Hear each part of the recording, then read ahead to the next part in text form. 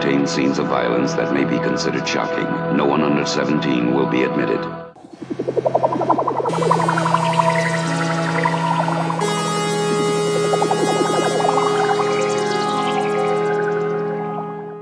Chapter 2. Compared to the frenzied excitement of the newsroom, the rest of the dusk-laden city of Philadelphia was calm. The buildings of the sprawling low-income housing project, interconnected by walkways and playground areas, the parking lots filled with rusting second-hand cars, a few pimps' Cadillacs sprinkled throughout. It is dusk, and the city of Philadelphia is surprisingly quiet. We see several large buildings. They are part of a low-income housing project, and their lack of grace is evident. They stand like tombstones as the first stars appear in the navy blue sky. In the shadows, squatting alongside the entrance to one of the building's fire stairs, Roger DeMarco felt a sharp shooting pain in his thigh. Still in a squatting position, he tried to stretch out the aching leg to relieve the Charlie horse. The stillness was deceptive. It didn't seem that this was the national disaster that the politicians had been crying about for months. The population really felt that the government was putting one over on them. No one, particularly the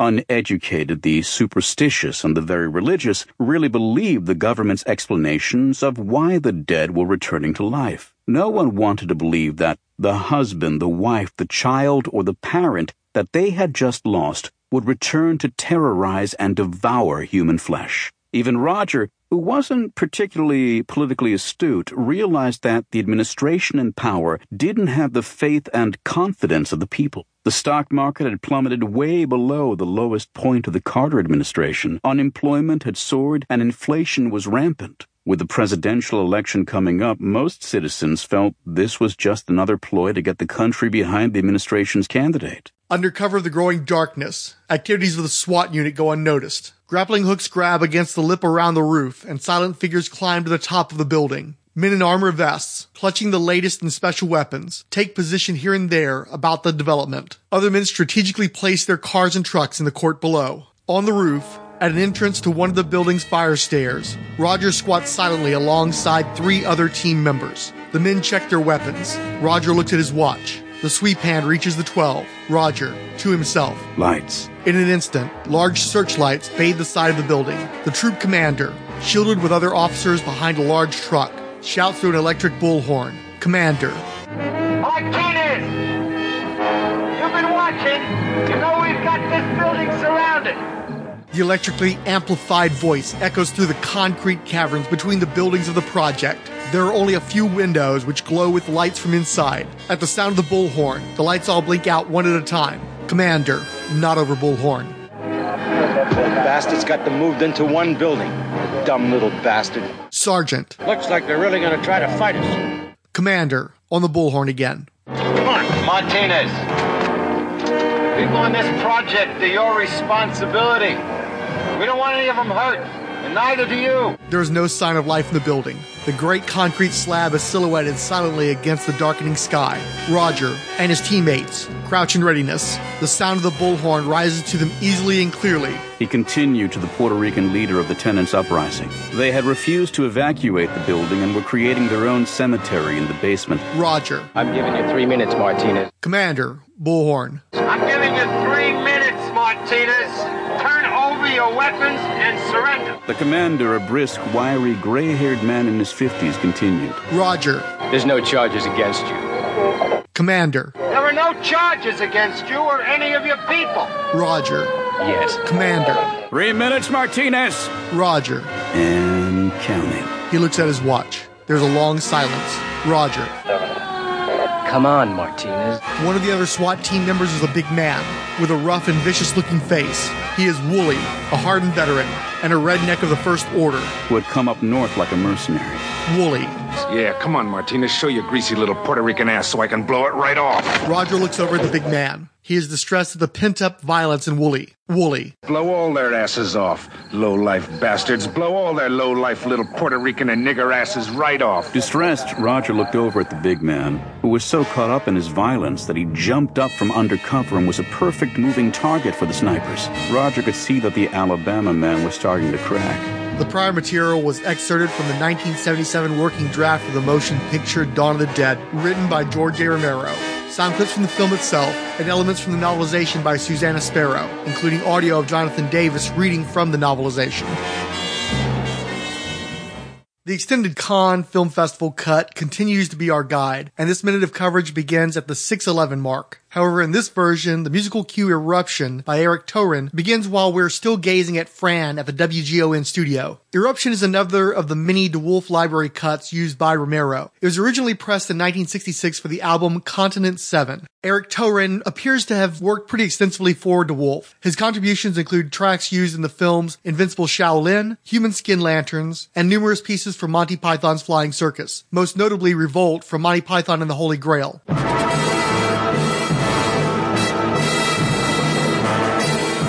Through Sylvester Music Company, alongside the International Studio Orchestra, Torin pressed the albums Hemisphere and Zenith. We'll have more Torin tracks coming up in the future. Back to Cannes. In this cut, we start off with a shot of a tiny, pale sliver of crescent moon in a night sky that is zoomed upon. It's an odd choice, and I'm glad Romero thought better of it. Cut to the SWAT officer rappelling down the side of a tenement building, the numerous quick cuts of the commander on a bullhorn, various emergency vehicles, and more policemen moving into position. There's a slight flurry of snow visible briefly, and only when the camera is on the commander. Dawn was shot in the winter, and there are plenty of stories about the sometimes freezing conditions, but especially during this sequence. Moving up to the roof, we see Roger smoking and smugly pantomiming the commander. The script and novelization keep referencing Roger checking a luminescent watch to mark the time until the raid, so it's funny that there's no such watch in the actual film. There's also an emphasis on Woolley being a southern fried racist, so his unmistakable northern accent sharply contrasts against Romero's casting intentions. This minute falls a few seconds short at 7:07. The European cut starts this minute at 6:33 with an extreme close-up of a red police light. It runs pretty much literally a minute and includes Roger's anticipation of the commander's bullhorn announcements. Notably, there's no music in this version. Romero continued tightening and refining for the theatrical cut. The WGON sequence ends on a brief reprise of L'Alba dei Morti Viventi with an overdub of Dr. Foster's proclamations, segueing into the repelling SWAT officer. It's so masterfully done that I frankly find the other edits clumsy and mildly offensive by comparison. The actual scene shift occurs at 5:44, following by a more staccato editing of the tenement sequence. In this version, Romero cuts the elderly sergeant's line and all of Roger's taunting of the commander, aside from the "yet" with regard to charges against Martinez. This version ends at 6:23 after less than 40 seconds, and 10 seconds shy of where the Argento cut even began the minute. As a fan, I enjoy the extra time, but the moments lost aren't necessary, and it speeds up the pace considerably. Given that this is our introduction to Roger DeMarco, the third of the four leads to appear, it's probably best that he's not made to look like a callous prick right off. In the greater context of the character, it seems clear to me that Roger is engaging in a bit of gallows humor, and mocking the predictable motions of the commander's ineffective negotiation. In isolation, though, it makes him appear to be disdainful of any attempted non-violent resolution, seemingly as geared up for a massacre as Woolley. That's nowhere near the impression given by Roger's actions even in the next few scenes, much less the movie overall, so it's better for establishing his character to cut those lines. Since we're being introduced to the SWAT unit in this minute, of which two of the film's lead characters are members, I'd like to offer an introduction to SWAT itself. If you guess we'd managed to work all the way back to slavery, you've been paying attention. Overwhelmingly, the highest concentrations of African-descended Americans resided in the slave-owning South, because they were not naturally occurring in this land. They were imported, don't you know? After the Civil War, the 13th Amendment abolished slavery, while the 14th made all people born or naturalized in the United States citizens, thus formally recognizing the existence and citizens' rights of African Americans. The 15th Amendment gave all male citizens the right to vote, regardless of color. Since slave states were majority black, notably Mississippi and South Carolina, between 1870 and 75, 7 congressmen of color were elected. In these times, Democrats were the party of slavery, and they violently opposed equal representation. I'm saying that literally, they suppressed voting through violence, via paramilitary vigilantes like the White League, Red Shirts, and Ku Klux Klan. War hero Ulysses S. Grant had been presiding over this period, which was marred by rampant corruption. Grant himself appeared to be a man of integrity, but he was unable to constrain the grift within his own government, and chose not to seek a third term as president. Thanks to voting irregularities, his successor was unclear, and the Compromise of 1877 was ultimately brokered to install Republican Rutherford B. Hayes as president. Basically, the Republicans that had fought for freedom sold out their black constituents to keep the presidency. Despite being a Republican, Hayes elevated Reconstruction critics in his government, and since the heart of the compromise was the removal of government troops from the South, he effectively rang in the Jim Crow era.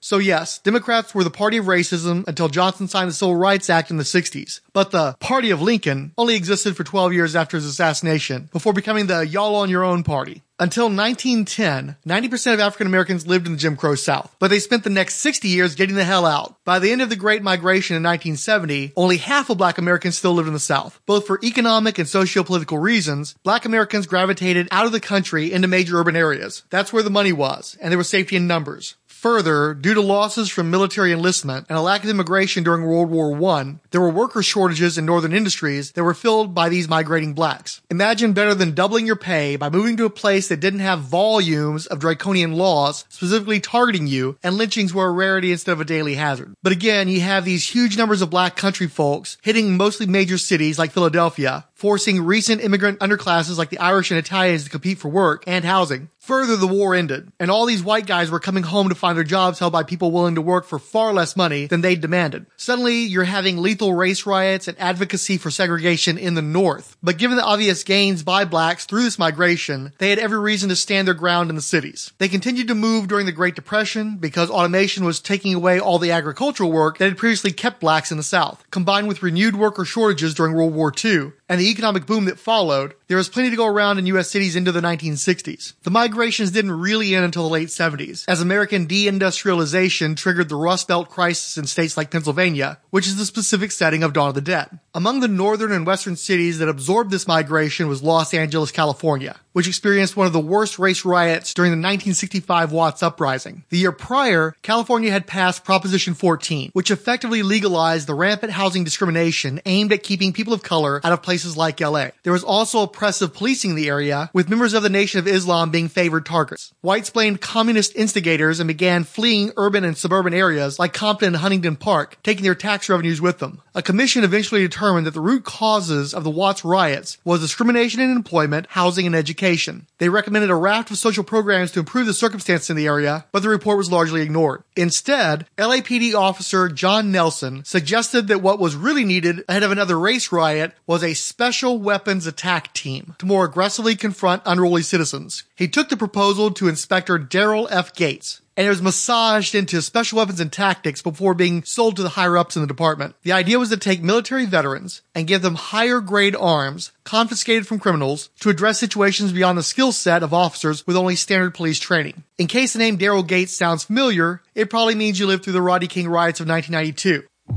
We're southbound on Paxton. There appears to be 3 male blacks in a vehicle. It's a white Hyundai, I believe. At any time during this evening, did it go through your mind that this was not a human being that you were beating? The police approach black men as criminals first and citizens second. Tonight we must tell our children that for African American children and adults, freedom is not yet a reality in the United States. If they cannot get a conviction with the Rodney King video available, there can be no justice in America. We, the jury, find the defendant not guilty.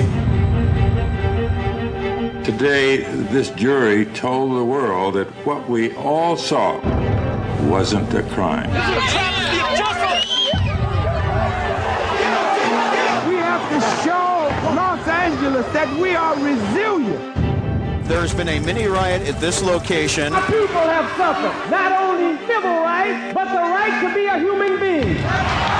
How many more Rodney King does it have to be? Now they're pulling the driver out. They're feeding the driver. Oh, my God. How much worse does it need to get? Proclamation of a state of emergency for Los Angeles City. We have no police support whatsoever. This is not fair! This is not fair! It's not right what y'all do! It's not right! I will use whatever force is necessary to restore order.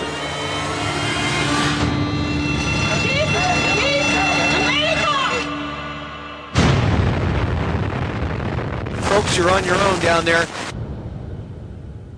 Hardliner LAPD Chief Gates was judged harshly on the national stage for his response to the riots, ending a career begun in 1949. He still holds the second longest tenure as LA's chief of police, beginning in 1978, the same year as Dawn's first theatrical showings. I'm Daryl Gates, retired chief of the Los Angeles Police Department. In my 43 years as a police officer and 15 years as chief, I've seen much of LA's post-war history. The Black Panther and SLA shootouts, the Marilyn Monroe investigation, Robert Kennedy's assassination, the 1984 Olympic Games, as well as literally hundreds of other shootouts and major investigations. If it happened in LA, you can pretty much guarantee I was there. In 1965, I was the field commander during the Watts riots. All during the riots, LAPD officers took a lot of sniper fire. Our response lacked precision and often was too disorganized. Soon after the riots, we had a major shootout in which a gunman wounded 2 officers and a civilian and then barricaded himself in his home. While we were successful in taking the suspect into custody, the operation again lacked precision. These situations convinced us that it was essential to develop a disciplined response to a barricaded, violent criminal. We realized that to maintain civil peace in these changing times, we had to take a hard look at the way we policed our cities. And that is how SWAT was born. Gates also co-founded the School Police Alliance Drug Abuse Resistance Education, better known as the DARE program, the infamously ineffective money pit spawned by the war on drugs. Success has many fathers. While the term SWAT is generally credited to Gates, the concept was very much in the air in the mid-60s, not unlike the civil rights movement overall. In particular, cases of civilian snipers were on the rise in major cities. And according to the LAPD website, the concept of a small group of highly disciplined officers was commissioned to cope with these unusual and difficult attacks. In my home state of Texas, talks of the first SWAT-type unit began after the 1966 UT Tower shootings. All my life, I've heard variations on the phrase, "I'm gonna go climb a bell tower," as a darkly humorous euphemism for feeling anger or frustration akin to a mass shooter. I never realized that this was a regional and maybe also a generational thing until a quick Google search didn't yield first-page results. But I'm getting off topic.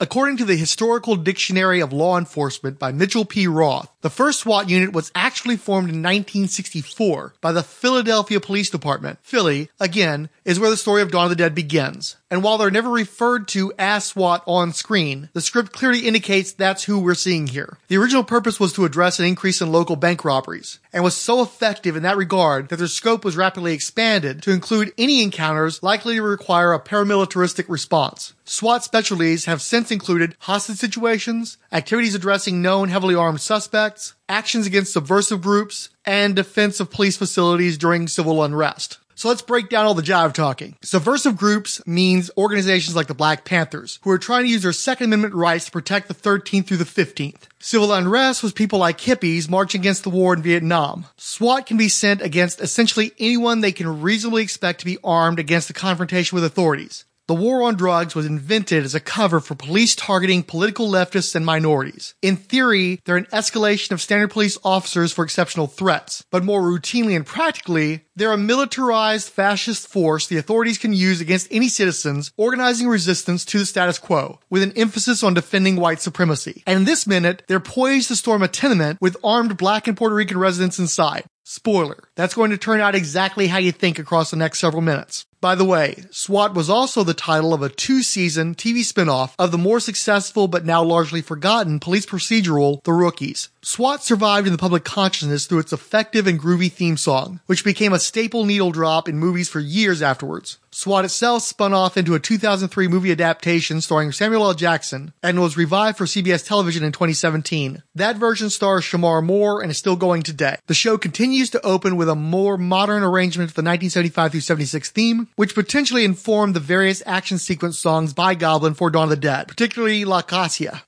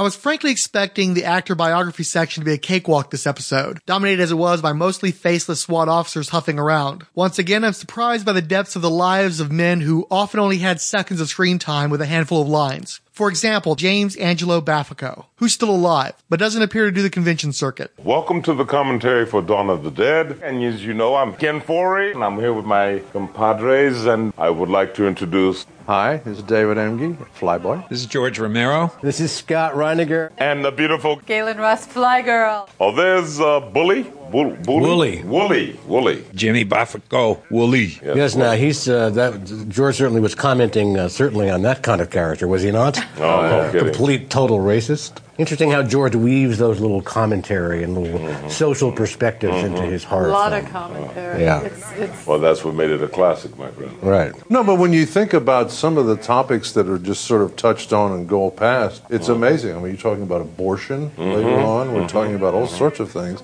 And this clown, you know, I mean... Yeah. What about the whole idea of tenements and the racial thing? You know, I mean, this is a big deal. Yeah. Who'd have thought Woolsey would have his own Wikipedia entry? Jim Baffico was born on February 1st, 1942 in San Francisco, California, where he grew up. He attended St. Ignatius Prep, where he presumably played high school football, which carried into college. He was on the roster from 1959 to 1963 for San Francisco, Marquette, San Francisco Community College, and Nebraska. Playing in 61, lettered in 62, but ruled ineligible by 63. He eventually went pro for a season in the Canadian Football League, playing offensive guard for the 1965 Toronto Argonauts. They won 4 out of 18 games. At the time, Baffico stood 6'2" and weighed 262 pounds. From 1962 to 1972, he pursued a bachelor's, master's, and finally a doctorate in dramatic literature at the University of Michigan in Stanford. Meanwhile, he became a professional stage actor as a member of the APA Phoenix Company. For a time, he oversaw acting and directing at the University of Georgia before moving to Pennsylvania, where Baffico headed the directing program at the esteemed Carnegie Mellon University. Many of George Romero's roads passed through the institute, which is likely how Baffico made his screen acting debut as Woolsey. The Internet Movie Firearms Database would like you to know that Woolsey used a Smith & Wesson 916 shotgun and an Arminius HW revolver. He next appeared in the 1980 TV movie Death Penalty. As you'd probably expect by this point, it was filmed and set in Pittsburgh, but this time it's a period piece dramatizing a 1959 court case. In a race-based gang rumble, a Puerto Rican teenager kills several Irish Italians and ignites a citywide consideration of sociological injustices. Colleen Dewhurst, Joe Morton, and Dan Hedaya star, while Baffico has a cameo as Captain Leibowitz. That's right. We have only one suspect in question at the present time. Can you give us his name? Not yet. He's underage. Is he the boy they call the Bandito? Yes, he's the Bandito. Is he Puerto Rican? He's Puerto Rican. Been a lot of trouble this year between Italian, Irish, Puerto Rican gang. Let me break in there. We have no information that this is a gang-related incident. Our youth division is on top of this now. Do you deny that these killings are racial? I do not have sufficient information to affirm or deny. Off the record, I doubt there's anything racial involved here. All I can tell you is it's in the hands of the district attorney. The following year, Baffico joined the cast of Romero regulars in Night Riders. This game is not just for the students. It's for the whole town. In 1983, he took part in the Tom Cruise football vehicle All the Right Moves. Although set in the fictional western Pennsylvania small town of Ampipe, it was filmed in Johnstown, about 70 miles east of Pittsburgh. You may remember the reference to it in Dawn of the Dead when Stephen notes, "We're still pretty close to Johnstown. Those rednecks are probably enjoying the whole thing." Baffico played one of those rednecks again, Bosco. What can I do for you? Mr. Bosco, I have a real problem. I'm not one for sports ball, so I've only ever seen the one scene of this movie with Leah Thompson, a whole bunch of times. As I understand it though, Cruise plays an attitudinal high school football player trying to score a scholarship to exit his dead-end plant town. Continuing a running theme of this show, the region is suffering from a recession and shrinking demand for domestic industry. The steel mill is the lifeblood of the town, but that blood's anemic, so there's no guarantee of stable employment with American Pipe and Steel.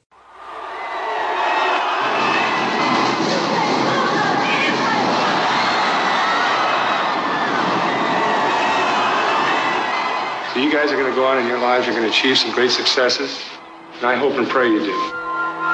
But no matter what the future's going to bring, there's seldom going to be a moment like tonight when you hold it all in your hands. Together! And that's how we're going to win this game. We're going to win it together. We're going to win together. Come on now. Tom Cruise is Stefan Georgievich, a kid whose dreams are bigger than the town he lives in. What are you looking for, Steph? Looking to trade football for an education and still be able to walk. I hate football. I just like to watch number 33 run around in those tight black pants. His future depends on getting out. I mean, now you can't even get a job in that damn mill. You mean that mill over there where your father works? Where your brother works? Well, my brother was laid off. You too good for us or something?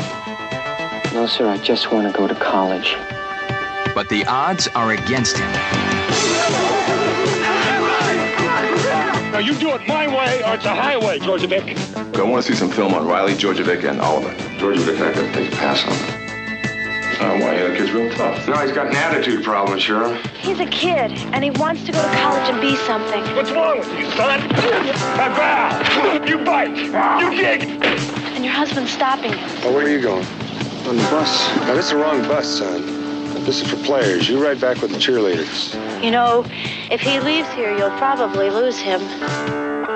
Any quitters here? No, sir! Didn't hear you. No, sir! You cost us the game. You quit. We didn't quit. You quit. In everyone's life, there comes a moment when you gotta make your move. Look, we're getting out of here, Brian. And fight back. For Stefan Georgievich, that moment is now. Together. Scholarship here, no scholarship there. He goes, he stays. Who gave you that power? You're just a high school football coach. This is a story of courage, of love, of all the right moves. Tom Cruise, All the Right Moves. Funnily enough, they dropped both Cruise and Thompson in as new students at the local high school to pick up some regional flavor. Thompson managed to stay 3 days, but Cruise was outed immediately, even though he'd only really done taps by that point. Even if you couldn't rely on the mill, there was still the Romero King production complex. Baffico was in the 1985 screen adaptation of Stephen King's novella Cycle of the Wolf, which featured illustrations by Bernie Wrightson. Silver Bullet was filmed in North Carolina and starred Corey Haim, Gary Busey, and Megan Follows from the first Anne of Green Gables TV adaptation. Baffico plays Milt Sturmfuller, a drunken wrestling fan whose private greenhouse becomes infested by a werewolf. Welcome, ladies and gentlemen, to the very best in professional wrestling, worldwide wrestling. And, John, we've got a very exciting match. We have one of the young lions in there, Brian Adidas. Come on, Rebel! We're going to bust him up tonight. We're going to kick some ass. We're going to kick some ass. Ow!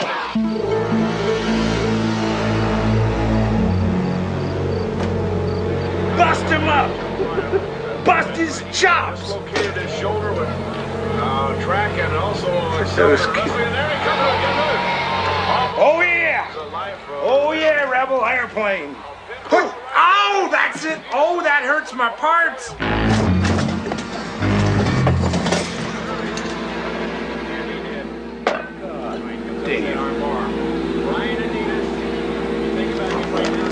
We're gonna have to do something about this.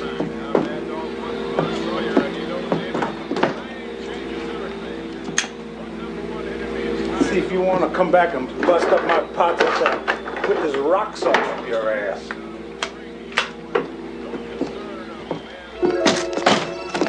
Come around, bust up my pots, I'm gonna bust up your ass, sons of bitches.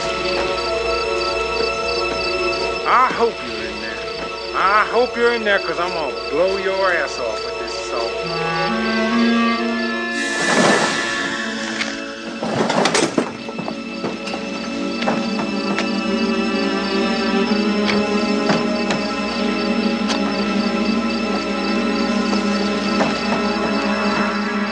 Shit.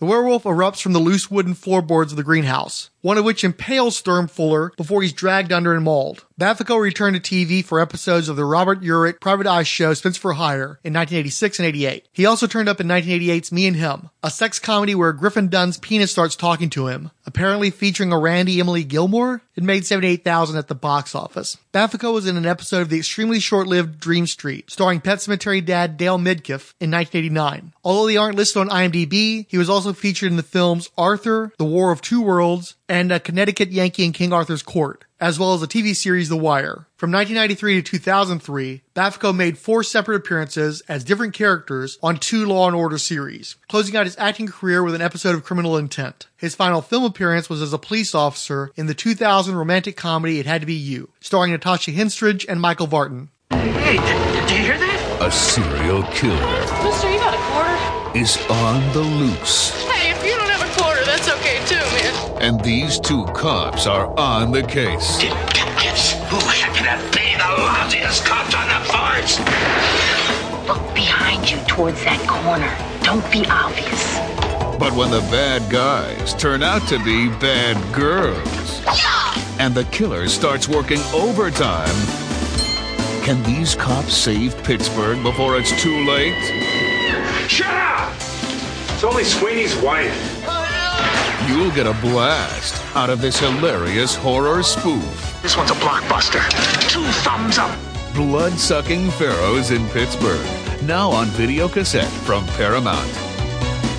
From 1982 to 1986, Baffico produced movies and how-to videos as president of Saratoga Films Baffico Brieger Video. He then moved into television as a producer, executive producer, and director until 2007. He specialized in soap operas, including Days of Our Lives, All My Children, Another World, and The Doctors, as well as the films The Cottonwood, Blood-Sucking Pharaohs in Pittsburgh, and the short-lived TV series Swan's Crossing, starring a preteen Sarah Michelle Gellar. Overall, he scored 7 Daytime Emmy nominations and 2 wins. Since 1992, Jim Baffico has been the owner of the Four Wood Company, a New York-based production outfit. Baffico taught film acting for many years at the West Barron School in New York, informing the writing of his 2012 book, A Film Actor's Technique, a step-by-step guide to movie acting success, from Trafford Publishing. It appears that Baffico is largely retired these days. He's a member of the Essex Country Club in West Orange, New Jersey, and occasionally writes articles for Golficity.com. Next, we look at the unnamed commander calling out to Martinez for final negotiations ahead of the siege. The actor's real name was Fred Baker, and he was close friends with Louis Proyect, a notable Marxist pundit and member of the New York Film Critics Online. Proyect references his good friend Baker often on his blog, offering anecdotes, biographical details, and video footage which was obviously of value to this podcast. Proyect described Baker as an outgoing, passionate sort and a sensualist, whose favorite subjects were sex, art, food, and politics. Fred Baker was born into the United States Communist Party in 1932, and while never a member himself, was a lifelong proponent of radical leftist thought. His father, Harry Baker, Romanian Jew, worked as a furrier and was a communist and member of the Fur and Leather Workers Union, and was deeply involved in the Congress of Industrial Organizations CIO union movement. Who died of arteriosclerosis in 1978. Fred and his 2 sisters grew up in the Bath Beach section of Brooklyn as active and vocal members of the Young Communist League. When he was a young kid, Fred spent his summers at Camp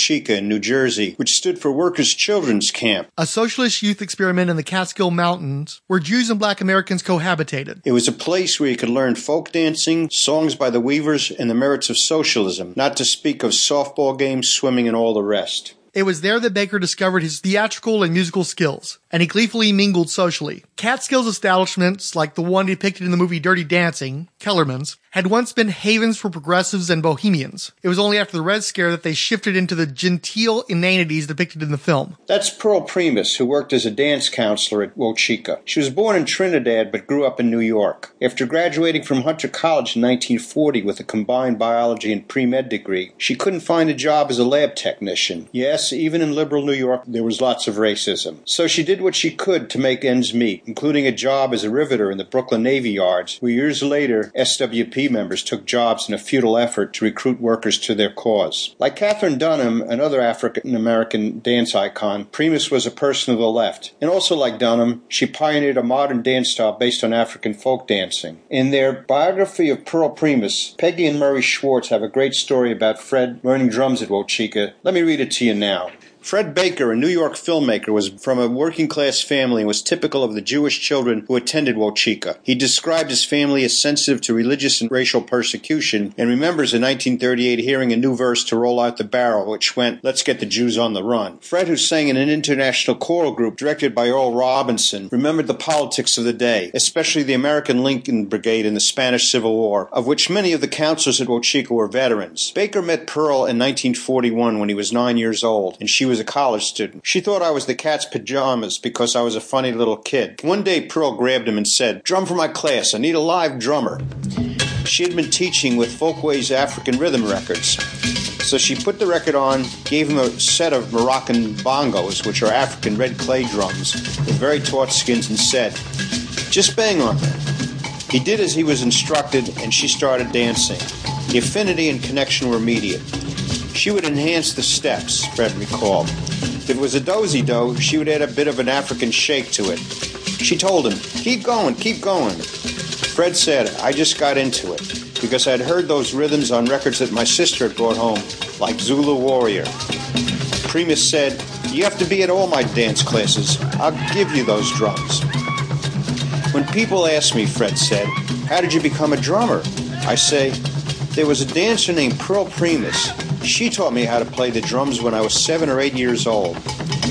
Pearl gave Fred the set of drums and said, "Those are yours. Take them home and never stop playing them." That's the kind of lady she was. She said that.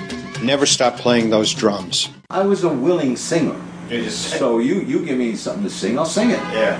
That's the way I looked at it. There was a good high school chorale. I eventually became part of what they called All-City Chorus, which was people picked from each high school to be in a major New York chorus. So because I was, I guess, considered to some degree pretty talented, or I had a good voice, or whatever, people like the way I sing, especially when I had the high register, was being called on to do special engagements as a 12-year-old. In other words, sing solo. The people who called on me were either Paul Robeson himself, Peter Seeger, and all of a sudden I would find myself singing underneath the balls of Washington's statue in Union Square, the first time ever tenor solo rendition. That means the verses. Because the chorus was, name a map, a flag I see, a certain word, democracy, that is America to me. And then I would sing, the house I live in, the street, the home, the room. That rally, I was the first one to introduce Earl Robinson's The House I Live In. How Frank Sinatra ends up getting a hit record on it, I have no idea. Everybody in the neighborhood knew who the commies were. There was nothing to be ashamed of. In fact, in those days in the neighborhood, the late 30s into the mid 40s, well into the war, you had nothing, you didn't have to make apologies for being a communist or being leftist oriented or knowing the songs of the left, because you were singing songs about humanitarianism. Yeah, listen, Mr. Bilbo, listen to me. We'll give you a lesson in history. Listen while we tell you about the foreigners you hate are the very same people who made America great. Listen, Mr. Bilbo, listen to me. We'll give you a lesson in history. Listen while we tell you about the foreigners you hate were the very same people made America great. The treasure trove of songs that were coming out of Robeson's mouth to our ears that were in celebration of the songs being sung by the American Lincoln Brigade in Spain. So now we're talking 37, 38, 39. And those were songs like Viva la Quinta Brigada, rumba, rumba, rumba, la. Viva la Quinta Brigada, rumba, rumba, rumba, la. Que sea cubierta de gloria, ay Manuela, ay Manuela. I sang the Ballad of Americans, get this, in 1939 at the World's Fair. Guess what country's pavilion? Soviet Union. The Soviet fucking Union's pavilion. And I sang certain solo portions to D6, the sky was red, thunder rumbling overhead, and bad King George couldn't sleep in his bed, 'cause on that stormy morn, old Uncle Sam was born. What kind of hat a street corner hat? What kind of hat a street corner hat? Old Sam put on a three-cornered hat, and in a Richmond church he sat, while Patrick Henry told him that while America drew breath, it was liberty or death. Paul Robeson was a guest of honor at Old Chica, no matter what the Red Baiters had to say. So much so that they named the camp playhouse after him. One of Fred's fondest memories from Old Chica, besides learning to play the drums from Pearl Primus, was catching a football on the run that Robeson had passed to him. "Go out for it, kid," Robeson told him. And Fred caught it. Besides singing and raising hell about racism, that's something else that Robeson was good at, football. He was an All-American at Rutgers University and even played professionally in the NFL and studying law at Columbia University. In 1950, a right-wing mob stormed Old Chica and demanded that they take the Paul Robeson sign down from the playhouse. Only a year earlier, the same kind of scum attacked the Paul Robeson concert in Peekskill, New York. Fred was part of a defense guard on the concert's perimeter that day, quite possibly part of the group shown in this YouTube clip, defending against the racist mobs. He had scheduled on his return a 4th annual concert for the Civil Rights Congress in Peekskill. However, those who wanted his outspoken voice stilled threatened violence if Robeson sang. Protesters paraded.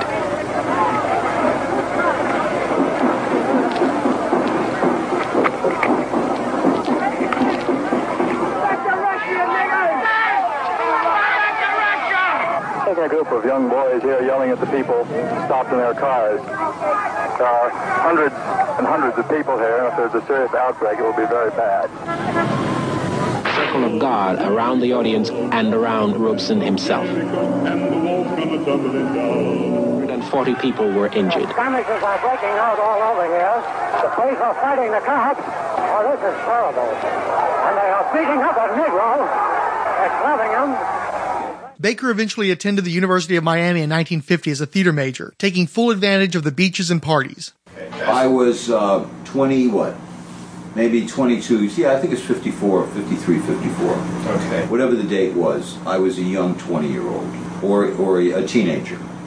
My sister and her brother had to leave New York. Both lost jobs. One lost job at CBS, one lost job at my brother-in-law, my sister and my brother-in-law's, right?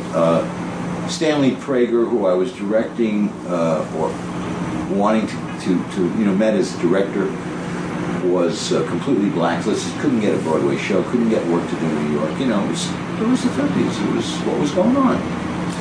And I think personally that although I kept my head about me and in fact wrote some diaries of my own, I started getting. Keep your mouth. What? I told you the Larry Hagman story, right? Larry was Mary Martin's son down there hanging out, watching the stuff we were doing in the drama department. And he makes friends with me and he says, "I got a job. You want to get a job?" I said, "What?" "My mother helped me get a job with St. John Terrell's Music Circus." And they had a tent out in Treasure Island, which was a nice little drive. It was like way out in the 200s block. Mm-hmm. And we were already south of, we were in Carl Gable's Coconut Grove, the University of Miami was, so it was already a drive. And he had a little apartment underneath this wooden tent structure, this wooden tent stage that went down into a stage. He had like an apartment underneath there that he had fixed up, not an apartment, like a hole in the ground that he lived in. And within a day, I'm working at St. John Terrell's Music Circus in Treasure Island nightly, running props down the aisles, changing scenery for actors like Iggy Wolfington and up in Central Park, Joan Roberts and John Raitt in Oklahoma. And we're getting $10 a show or something like that. And I'm like, all of a sudden I'm writing home to my father and saying, don't send me any money, because, and I was sending money home. I was really a very nice kid with my money. I mean, my father needed money, I sent him money, I'll tell you about that later when I got back from Europe, how the 2nd Avenue Deli got opened. Yeah. So now I'm doubling up. I'm doing plays in college, but I got a professional job running props in a professional touring company with big Broadway stars and, in a band and real props, real scenery, So half and half, I'm in two worlds now. So I jumped ship on college. I told him that I did not wish to go to Korea, that I didn't wish to fight Korea, that Korea soldiers in arms. Got to Seattle, I was on my way to Korea, right? Yeah. So I wouldn't get out of bed when they called for everybody to mount and get on the ship. So they took me in, and I went stiff. Now that's interesting because I didn't know anything about the SNCC, nonviolent, non-resistant. All I knew was that if I resisted, I was going to get myself kicked around, so I didn't resist at all. So they took me and mounted, got me on the boat, and off we went. And I got to Korea, I put in for clerk duty, which I got. Then I started making these statements. I would write these memos. I started to think of myself not so much as a revolutionary or a radical, but as a crook. So now I'm reporting sick every day. I get sick, I want to see a psychiatrist. I get the psychiatrist, I want to make a statement about my political beliefs and about how I will not take part in this war. They threatened me with court-martial. Pretty close to it, I went swimming. And in swimming, I don't know that this was not psychologically driven, or this was in fact some motivational self-destructive thing. But I dive off the board at the swimming thing in Seoul, and I see this couple come up right in front of me, where I'm going to hit. And I twisted off to the side to miss them. I just went whoops and went into the water. And having done so, the next morning I couldn't move. I was in paralysis from my neck down. Was I in paralysis? To this day, I was in paralysis. So they started doing prick tests and all that kind of shit, and they were really not that equipped yet in Seoul for neurological shit. Boom! I'm back at Fort Sam Houston, Brooks Army Medical Center, in the psychoneurology. Long story short, put into traction, total, 100%. Colonel Glass comes to see me, and he's the Surgeon General, the first Jewish general, Samuel L. Glass. He was the Surgeon General of the either of the Army or of that hospital, Fort Sam Houston. No, it was Fort Sam Houston. He eventually became the Surgeon General of the Army. And he comes to see me and he says, are you full of shit about not being able to move and pain and or we put, if you are, and you've already been to, he says, and you're deserting from war in wartime, blah, blah. He gives me this whole fucking speech. And, you can get very badly hurt. I want to do a series of tests and really determine, he says, it's going to take spinal taps. Now, here's my own fucking tribe doing a Dr. Mengele on me, right? He knows I'm bullshit, right? And trying to get out of these meeting one spinal tap. And then he orders up another one for the next day. And I went in and said, okay, I give up. I don't want too many spinal taps. They don't feel that good. And he says, okay, well, what do you want to do? I've spoken to your father. It's my father. And he says, yeah, I called your father, Harry. He owns the delicatessen. No, we didn't own the deli yet. Because I paid for the deli with money I made in Europe. He sends me on a 60-day home recuperation trip to New York with orders on an up sign. I had to sign up for 2 years of full duty in Europe, but in special services. Which means what? Theater, film, variety shows, beauty contests. Okay. You know what this meant. Beauty contests and barbershop quartets. To go to every USO show in Europe. By 1952, he was doing musical comedies on Broadway, playing a lead role in Mary Chase's Bernadine. Per Variety, after a 3-year stint in the Army in Korea and Europe, Baker starred in 3 films in Germany for U.S. television. Upon returning to New York, he began a string of character roles in many Broadway and touring productions. His film credits from this period include roles in Doorway to Suspicion and Fire One. The latter starred Don Amici, who had a fine career in the golden age of Hollywood, but is today probably best known as one of America's favorite old-timers in 80s flicks like Trading Places and Cocoon. He was also Driving Miss Daisy actress Jessica Tandy's Mister. Anyway, I'm in New York, and I go to my acting class, and Bobby Getz, my old acting buddies there, whose brother is Stan Getz, right? Hey, meet us down and blah, blah, blah. I'm meeting my girlfriend from Brooklyn, blah, blah, blah. So I go down to Louis, and it's not Bobby Getz is there, it's his brother, Stan Getz is there, with this gorgeous-looking, dark-haired, 17-year-old from Brooklyn College. And I take one look at her, and I hope I could say, ditto for her, but I don't know. And that's it for me. Her name is Barbara Greenblatt. And I'm saying, Stan Getz goes to meet some other people. I said, what are you doing with this junkie? She's very cool. She said, what do you mean? What kind of a question is that? I'm no piece of junkie. Parrying me. The end story is Bobby can't show up, who's supposedly taking out Barbara. And Stan makes the wonderful suggestion that Bobby made on a phone, since I'm going back to Bath Beach and she's going back to Brighton Beach, can I drive her home? Because I had my father's 51 Pontiac. Green, beautiful, sleeky Pontiac. I drive her home all the way out to Brighton Beach. We parked a car. She says, let's go walk on the beach. And that was all she wanted. We fell in instant love.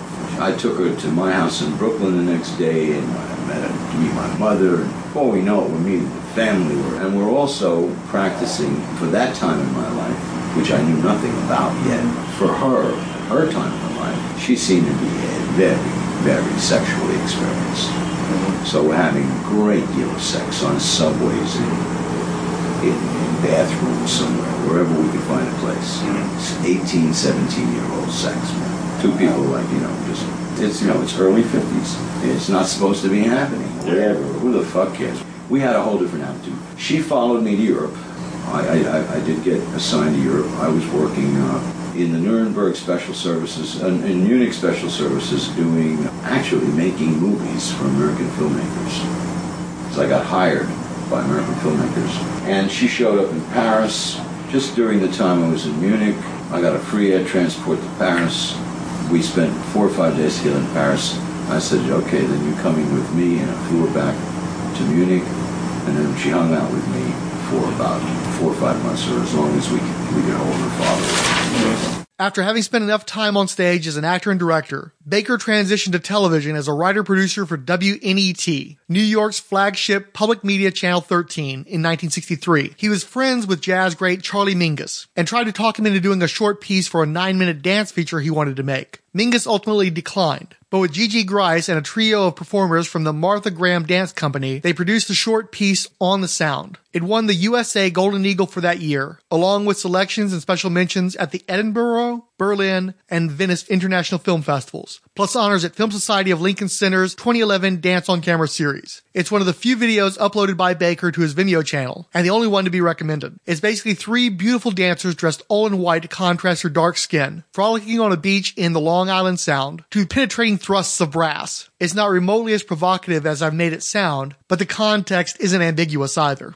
This makes a good transition to the next stage of his career in the 1960s as a pornographer. Finally, out of this whole process, I don't know exactly how, of shooting these chicks in the shower and making my own things with the chicks I was meeting, I got into people, models or whatever, who said they were doing porno. So I said, oh, really? And how's that, And I found my way into the porno loop business, which was, at that time, was illegal.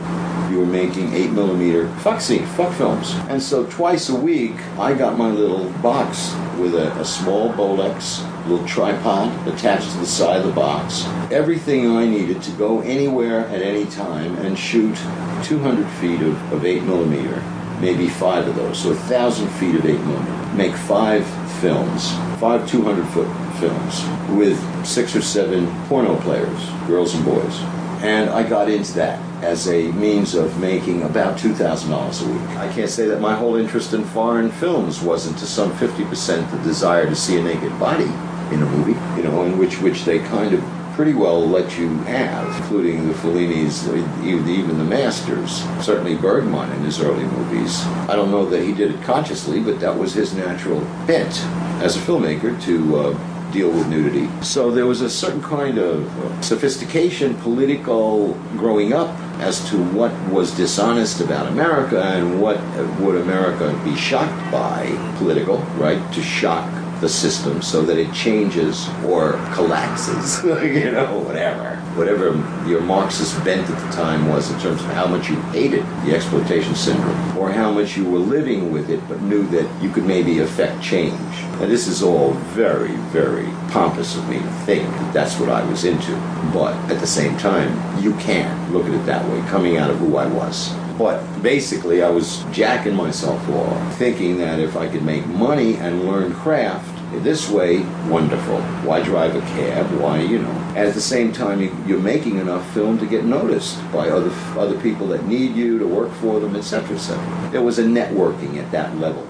I found out where I could go to sell them to this guy named Spanish Louis, who was an Ecuadorian mafia cohort that was here just to do that, to make movies. He loved movies. He had one of the most astounding collections of antique porno, stuff dating back to 1910, in 16mm master, which is another story, was we get to that. So all of a sudden I'm shooting for Louis, and he's giving me double 8mm film, which is on a 16mm. You turn it over like you do a tape. Do you shoot 8mm in an 8mm camera? It'll put 8 on one side, going one way, and then you continue on, so you get out of a roll of 200 feet, 16mm, or 300 feet, you get 600 feet of 8. So it's a long run in the camera, which is great. And I find myself connecting mostly, not so much with porno people, whoever they were at the time. I mean, I think basically we created it, the early porno shooters, for those years, because on the one hand, in Sweden and Denmark, you've got it now being produced on a very, very terrific level and shown in theaters. And that was like kind of coming through in the papers. You were starting to read about Sweden has open pornography films, feature films, trying to sell them at the Cannes Film Festival. Nobody even thought about it. That's probably how Baker funded his next evolution as an uncredited executive producer on 1966's The Battle of Algiers, now part of the Criterion Collection. Basically, Baker took advantage of the free love hippies of the time, looking for a little bread, and would film illegal loops for the mob. If you don't know what loops are, you can find them on your preferred porn website deep in the vintage section. These were short, single sex scene flicks, usually only running a few minutes. Film itself is expensive, and filming sex was against the law, so money could be made by renting these loops out to stag parties for projection. Why a group of men would want to watch porn together while fully dressed eludes me, but I guess they maybe had to pool resources to see them and recall the memory for private use later on. Anyway, Baker would shoot these loops twice a week for a couple of grand to feed his family, and they would be bootlegged throughout North America by this cat named Spanish Louis. The porn life was draining Baker, so he finally talked Spanish Louis into fronting him $25,000 to shoot an experimental improvisational feature. In 1970, he wrote, directed, and produced Events with Joy Bang, Ryan Listman, Frank Cavastani, and a cameo by Robert Altman. What do I think of it? I think you're an ass. You're out of your mind. The point is, I can make some bread, and I can also work in film. Now, what's so bad about that?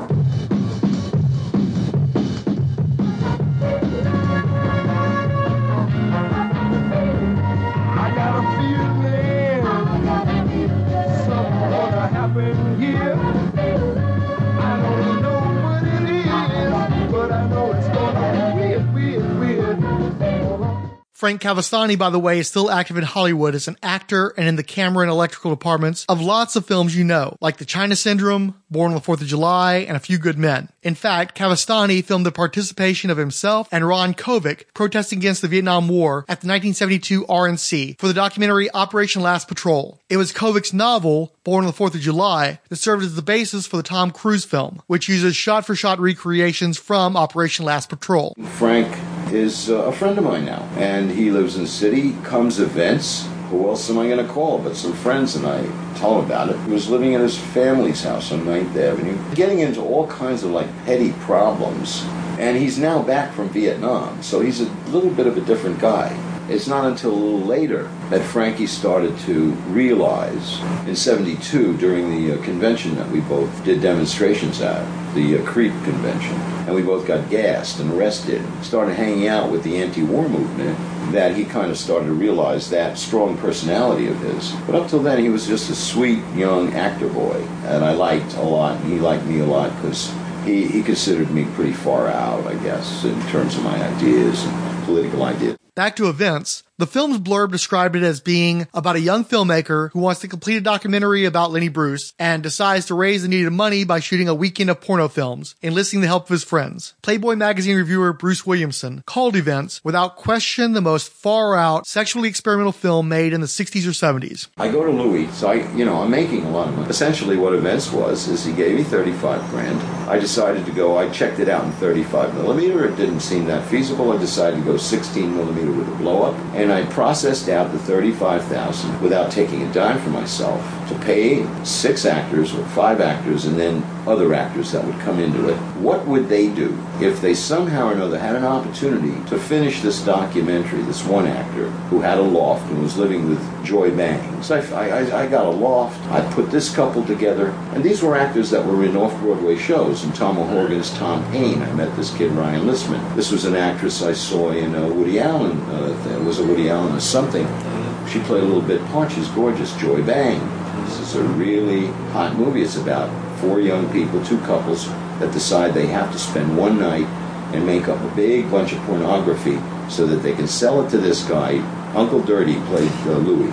Uncle Dirty was funny in it. Yeah. Totally improvised, but that's the endeavor. And I rent a loft for 2 weeks, and if we can complete the endeavor in 8 days, I can pay you $100 a day, which was big money, really. Yeah. And have a cameraman and really shoot it. And I decided to go 16 and do it as a total open endeavor, improv. So whatever moved us. At the same time, I wanted them to find people at the various events that were happening in that real period of time, that real 8 days. So I looked up in the papers and it said, Hog Farm Freak Out at NYU. I don't know if you know what that means. Anyway, there was a Lenny Brucemas out in L.A. I called an L.A. filmmaker, said, shoot the Brucemas. I got my people to go to those events, that's why it's called Events, and find people that would make pornography that coming Saturday night at their law. In 1971, Baker again acted as an uncredited exec producer on The Murder of Fred Hampton. This was followed in 1972 by an adult film called Room Service 75, starring Harry Reams and Orlana Blue, then a documentary about Lenny Bruce.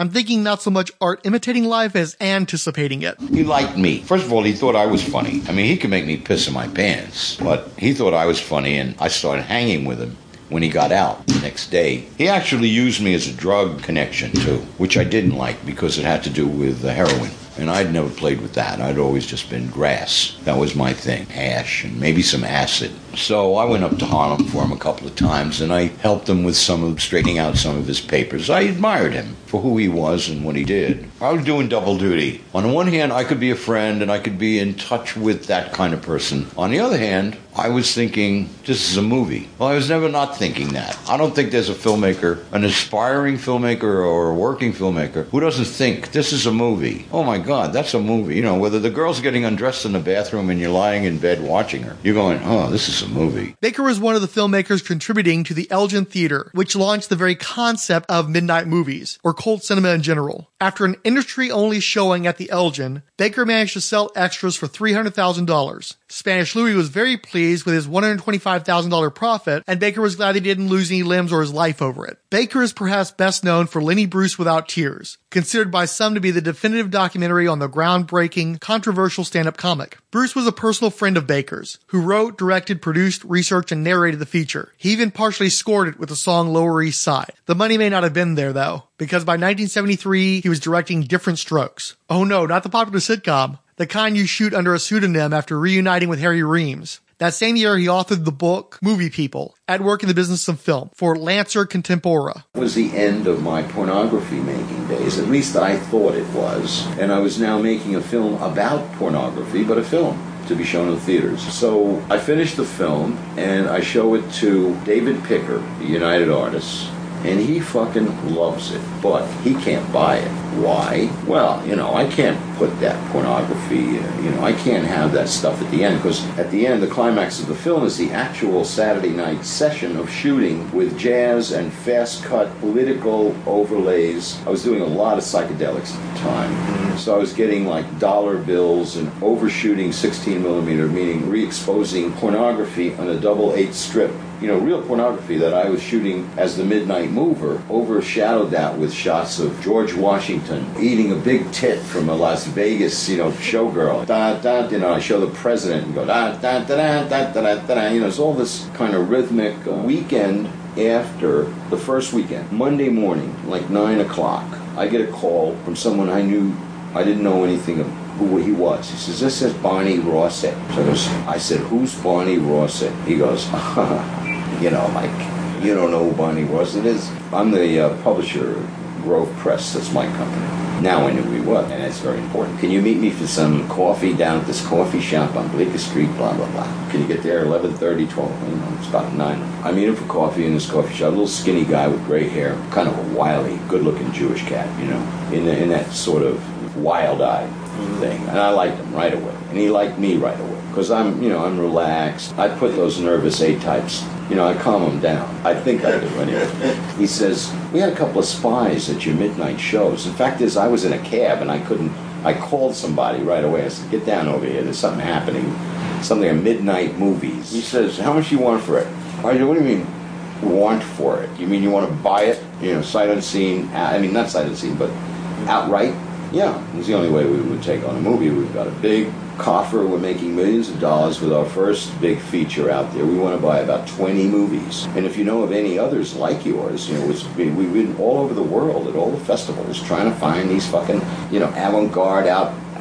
They just sort of, from a book publisher, he just got very, very hip to open up a movie division. Then he says to me, you seem to be very interested in pornography. So are we. We love it. We make a lot of money with our pornography. I said, Grove Press does pornography? Because I didn't know, Mm-hmm. He says, sure. What do you think the story of O is? What do you think Evergreen Review is?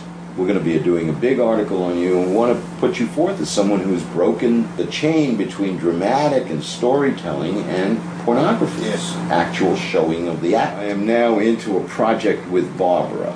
I said, Barbara, 50 grand, yours is 25. She goes, what's up now? I said, we're doing a porno project, but you know who for? Grove Press.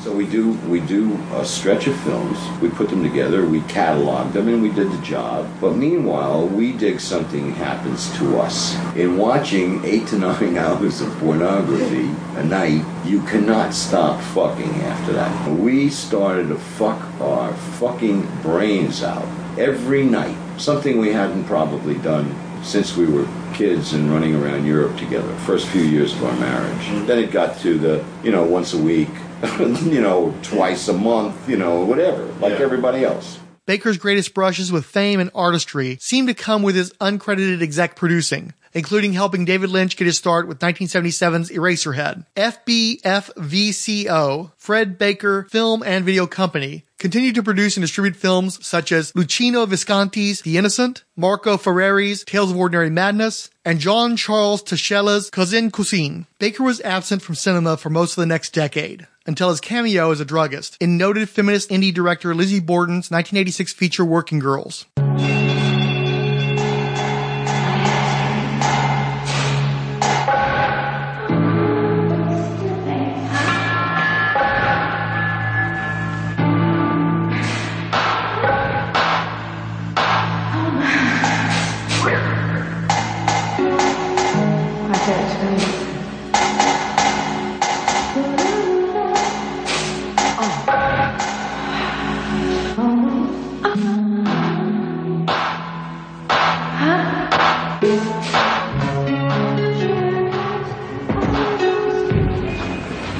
Can I help you?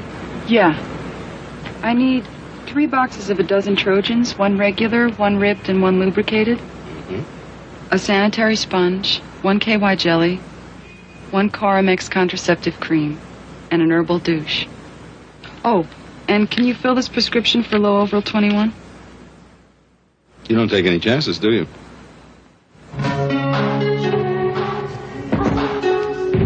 Working Girls, the highly acclaimed new feature film by Lizzie Borden from Miramax Films.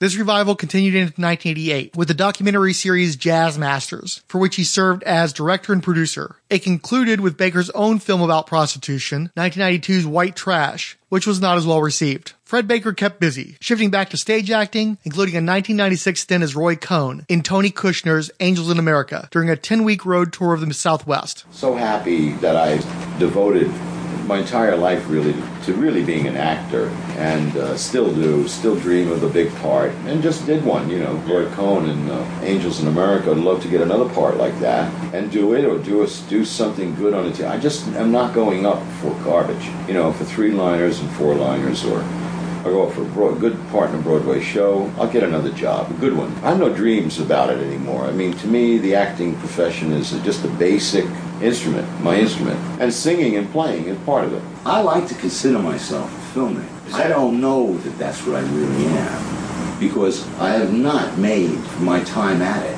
really enough flagship work, except for maybe Lenny Bruce Without Tears, and Events, which I like, but is a very, I mean, I've made things out of bare hands. I've scratched them out of nothing. It's a very, very, very strange psycho-stoppage on how to raise money or how to really run around looking for other people's money. Real problem with that. There's too many fucking games I don't know how to play. I just want the money and let me make a movie. It's not the way it happens. You know? As I'm sure all the guys who do get the money can attest to. Dal Babu Baker interviewed the filmmaker as part of a thesis project titled Finding Fred Baker. I lived with his children, Garen and his twin daughters, Madeline and Susan, in the summer times many years ago up in Vermont. One thing led to another. I got a hold of his son, Garen. Garen said, "Hey, call my father." So I called him. And I said, "Hey, you know, the thought of you just popped into my head. You know, you did this film, Lenny Bruce Without Tears, Events, Jazz Masters, and so many other things, distributing films like Battle of Algiers, Eraserhead, Cousin Cuisine. You know, could you share some of your infinite wisdom with me?" And he said, "Sure, come on over." If you don't know anything about this and want to be a filmmaker, you better learn. Because here I am, you know, okay, I've had a lot of problems in the last 10, 15 years of my career, basically health problems and other things, and have had to take myself out of what I consider the asshole part of the business, the ass end of the business, which is the part of the business you have to learn. And that is the marketing, where you're going to fit, what niche you're going to fit into, so that when you go to get your money to make your movie, you can't just depend on Uncle Al and you know, and your father and his boss to give you the proverbial $20 to make your movie. It just don't work that way, because there's a lot more thought has to go into the marketing structure. I've done most of my work very underground, very handheld, very whatever I could find. You know, this mic, if I were ready to shoot tomorrow, I'd have that mic offer you right now, you know what I mean? Or that camera. So it was always catch a can in terms of being able to make movies, because whoever had the money. Baker's final film was the 2008 ultra-low-budget docudrama Asata, a.k.a. Joanna Chizmard. First, let me run the actual FBI Most Wanted video for Asata Shakur. The FBI is offering a reward of up to $1 million for information directly leading to the arrest of a most wanted terrorist. I'm Molly Halpern, and this is Wanted by the FBI. Joanne Deborah Chizmard, also known as Asata Shakur, is the latest addition to the FBI's most wanted terrorist list. This comes on the 40th anniversary of the murder of one of Chizmard's victims, a New Jersey State Police trooper. Werner Forrester and his partner pulled over Chizmard and her 2 accomplices for a motor vehicle violation. Lieutenant Michael Rinaldi of the FBI's Newark Joint Terrorism Task Force. He was executed after being shot with 2 bullets from his duty weapon, which was ripped from his holster. Chizmard was a prominent member of the Black Liberation Army. BLA was responsible for the killing and wounding of more than a dozen law enforcement officers. Chizmard continues to profess her radical anti-U.S. government ideology. Chizmard was convicted of murder but escaped from prison in 1979. Her escape only increased our resolve to bring her back to finish her prison term. Report tips at 1-800-CALL-FBI. And you thought my editing was unnaturally breathless. As you might imagine, Baker had a much different interpretation of the fatal events ascribed to Mrs. Chizmard.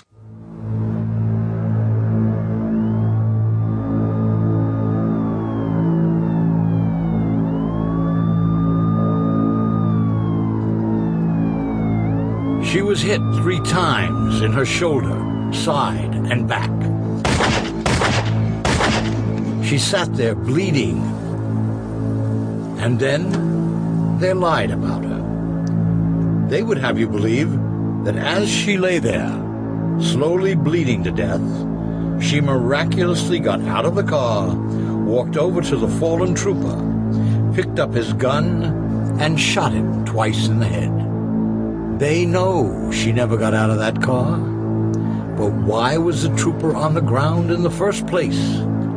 They had no lie for that one. That's it. Marshals, remove Mr. Kunstler. Weren't you thinking it was possible that you might have killed the trooper yourself, wildly firing in all directions? Madly firing your gun? Chesimard was convicted in the killing of Trooper Werner Foster and the wounding of another trooper in a furious shootout on the New Jersey Turnpike. And she was convicted in a trial that was biased, bogus, constructed, and set up. You can jail a revolutionary, but you can't jail a revolution. They want her dead, Asha. Christine Todd Whitman, when she was the governor, created a $50,000 bounty. Governor Whitman herself went on TV and put a bounty on her head for $1 million.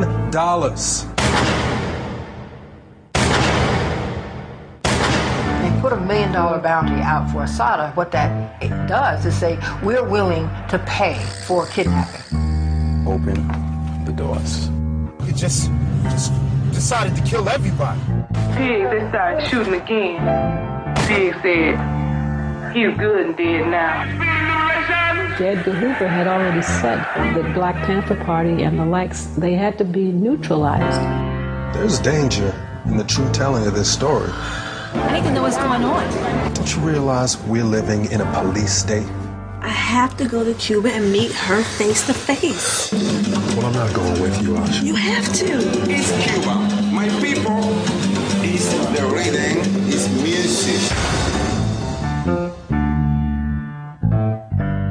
If we do nothing else in this generation, if we can pull this off, we will rock this world. We have to make a way for Assata to come home. No doubt about it. A state trooper was murdered, but Assata Shakur did not commit that murder.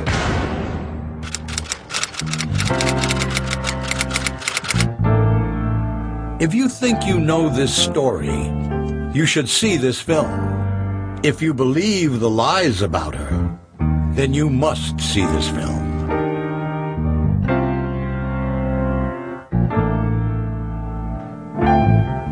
Fred became devoted to her cause after finding himself in the same New York City jail as her for a minor drug offense in the 1970s. Made on half a shoestring, Assata has a lot more power than 90% of what comes out of Hollywood today.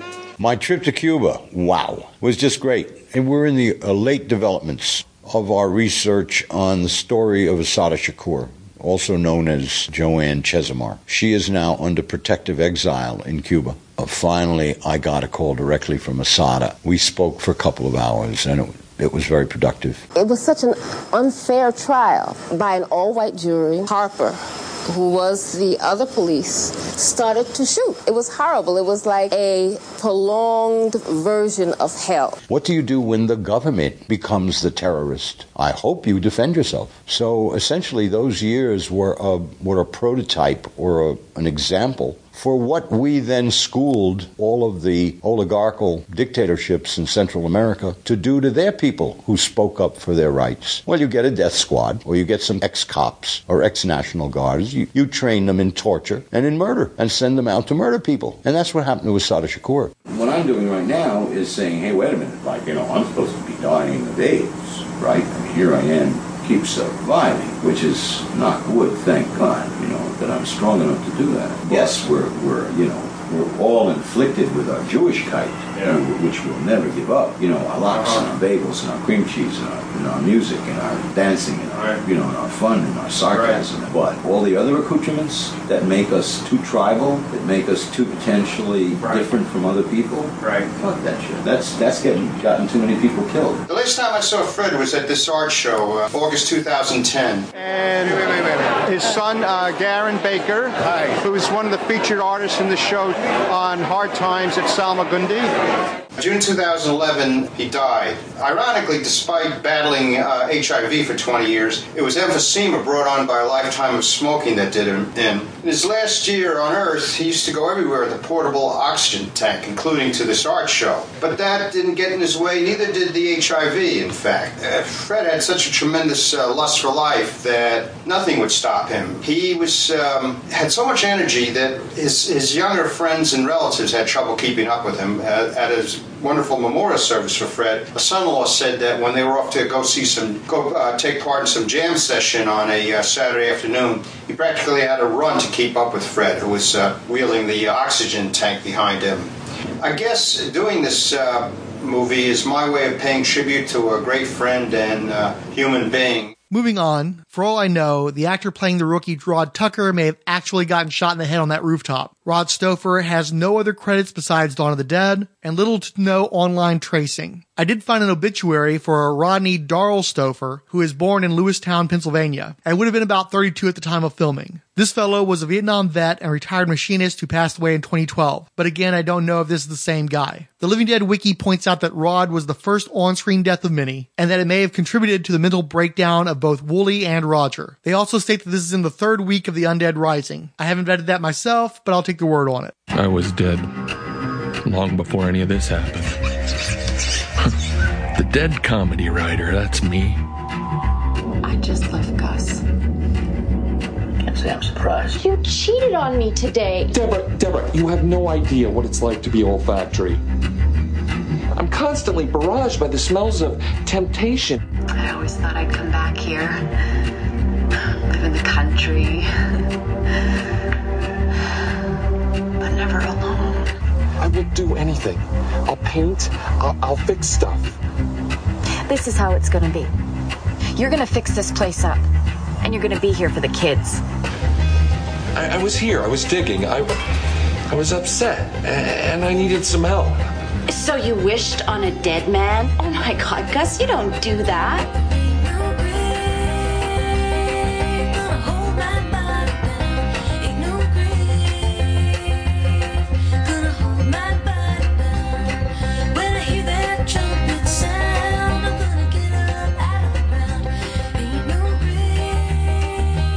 What's he doing here, Gus?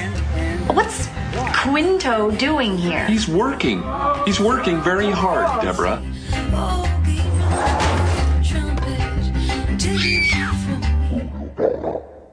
So the Fred Baker section really got away from me, obviously. This will probably be the longest episode of the show we've done so far, and I just have to point out the irony of us doing a minute of screen time and devoting probably closer to 90 minutes to covering elements of that minute.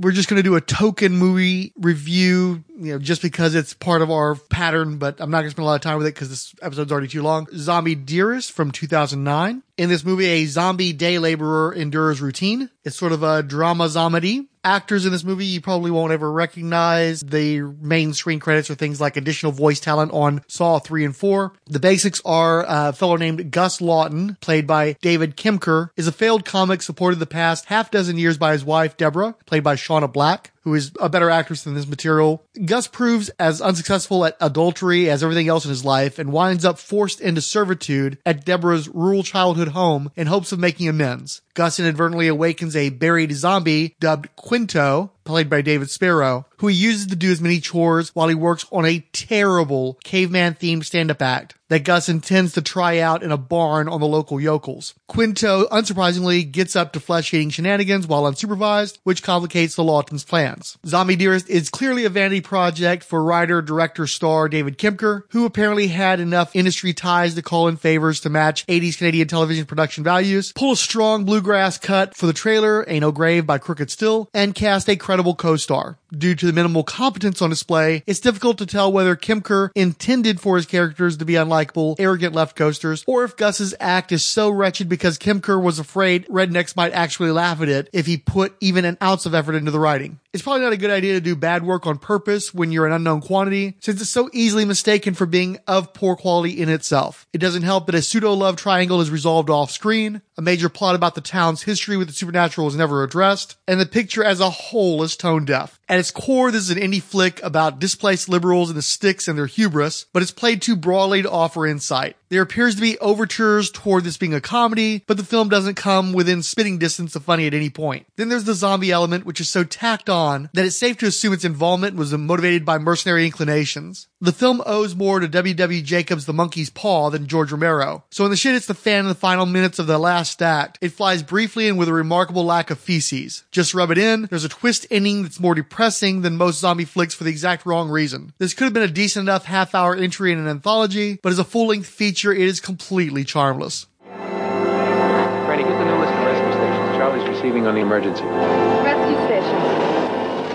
The 20th Century Geek Podcast, Ann Labs, Baby Skeletor, Chris Dunford, Chris Lydon, Chris Thompson, CJ, Dirk Ashton, who added thank you RSP, and smiley face with smiley eyes emoji, El Romero, Justice League HG, I Was Joe Crawford, Just in Time with the J&T Baggers, Keith G. Baker, King Dinosaur, King Size Comics Giant Size Fun Podcast, Mike at Send Aliens to Me, Mix Jeffrey Brown, Randy Caldwell, Ranger Gord, Reverend Odell Abner Dracula, Richard G., Richard Van Ingram, Ryan Daly, Shanna Banana, who added some black hearts and a zombie emoji, Sean McLaughlin, Talk Nerdy to Me, Tim Mason, Oofta, and Zunizoic Xenophiles. Richard G. added, awesome, love being included here, zombie it up, then hero on. Illegal Machine noted, listening to ZombieCast casually. And Diablo Frank goes in on mainstream media, OAN, Newsmax, and Fox News. Guess I'm hitting pause and we'll listen when I've got more time to understand how we got here. Keith concurred on that. The truth is, it never occurred to me that ZombieCast wouldn't be political. All of George Romero's movies, for the most part, especially the zombie ones, are political. Night of the Living Dead features a black man manhandling a blonde woman and killing both living and undead white people within a short amount of time after the Martin Luther King Jr. assassination. Day of the Dead is about the military-industrial complex, especially as related to the Reagan administration and the Cold War era. Land of the Dead is similar. It's an allegory for the Iraq War. All the movies are about racism. So at the level of drilling down we're going to do, you can expect a lot of talk about particularly lefty politics, although I think that there'll be some interesting takes going forward, because whether or not they were intentional or not, I think Romero sometimes communicated things that don't fall neatly on the left-right spectrum. We'll get to that when we get to that. Finally, Kyle Benning noted that rant was glorious and poetic. I do what I can. I don't think there's anything political about wearing a mask and not infecting your fellow man with disease. This is especially true when you're talking in the context of zombies. You get bit, you get scratched, you're out of the fucking club, buddy. I don't think that we can be ambiguous about that. If you're not doing what you need to do to take care of your fellow man, you're part of the fucking problem.